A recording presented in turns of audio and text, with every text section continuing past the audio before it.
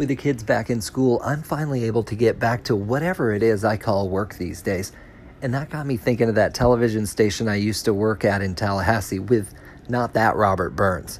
There was a point in time where they were hiring a new general manager, and though my boss had applied as an internal candidate, the station went another direction and hired some guy from California.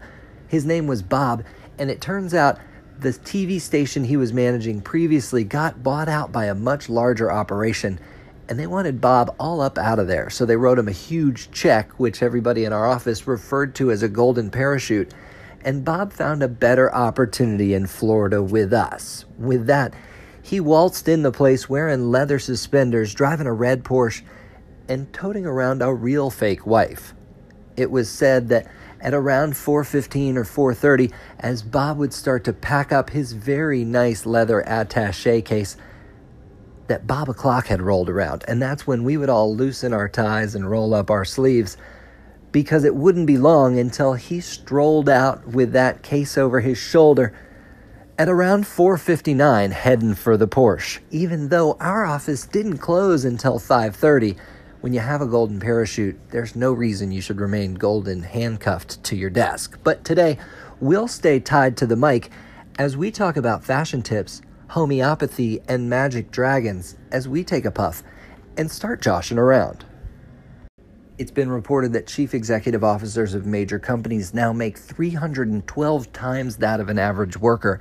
If we use the Big Mac index to assume an average worker would pay about $5 for lunch, that means these CEOs should spend $1,500 when they go out to dine in the afternoon time.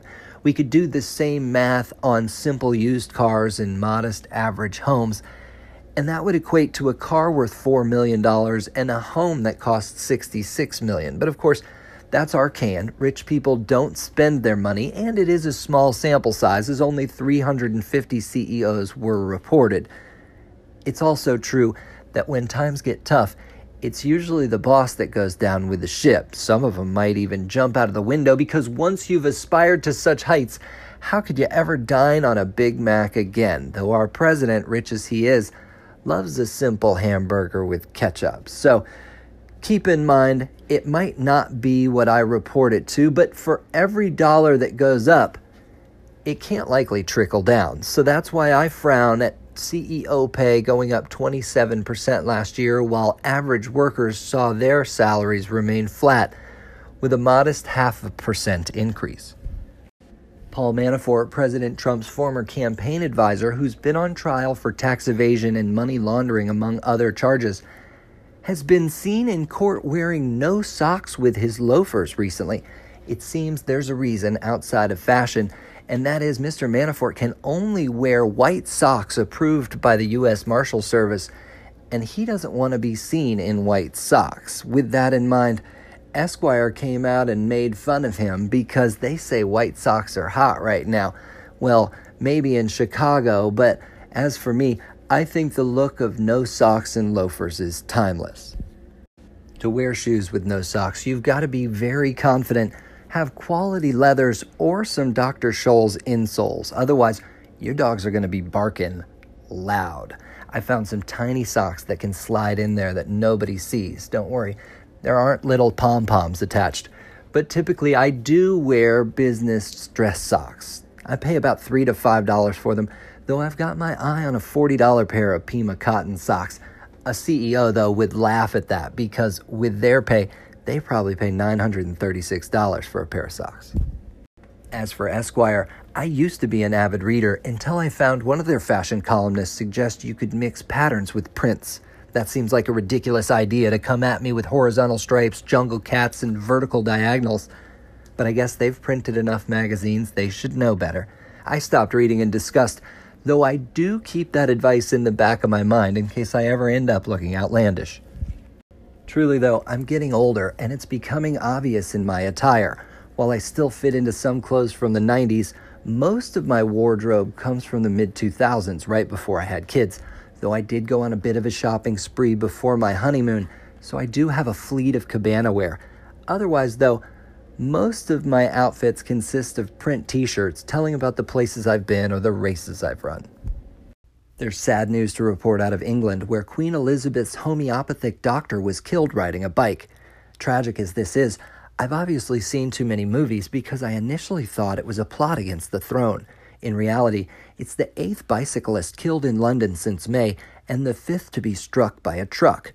Dr. Peter Fisher had 15 years of service to the Crown, and while there's been no official statement as of yet, Sir Marcus Setchell, the Queen's former gynecologist, told London's Evening Standard the much-respected doctor saw homeopathy as complementary to medical care.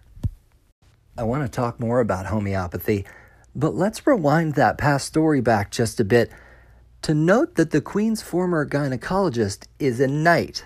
I wonder if he was knighted for his service to the royal vagina, or if he just happens to be an all-around great guy. Homeopathy is an alternative medicine created in 1796 based on the doctrine like cures like.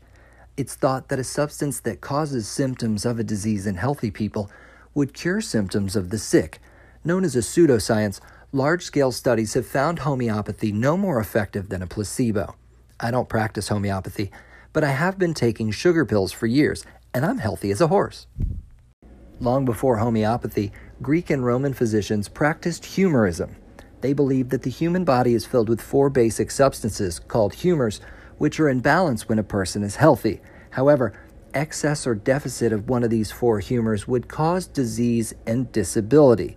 The 4 humors are black bile, yellow bile, phlegm, and blood, and corruption of the humors is thought to be caused by inhaling the vapors. This theory is closely related to the theory of the 4 elements, earth, fire, water, and air, with earth predominantly present in the black bile, fire in the yellow bile, water in the phlegm, and all 4 elements present in the blood. After hundreds of years of humorism, modern medicine in the 18th century found a cutting-edge method to aid the humors. Known as heroic medicine, it was a therapeutic method advocating for the rigorous treatment of bloodletting, purging, and sweating to shock the body back to health after an illness caused a humoral imbalance. One of America's great heroes, George Washington, had heroic medicine performed on him as he lay on his deathbed in 1799. He was bled repeatedly and given mercury chloride and several blisters of cantharidin to induce sweating. Washington died shortly after receiving this rigorous heroic treatment.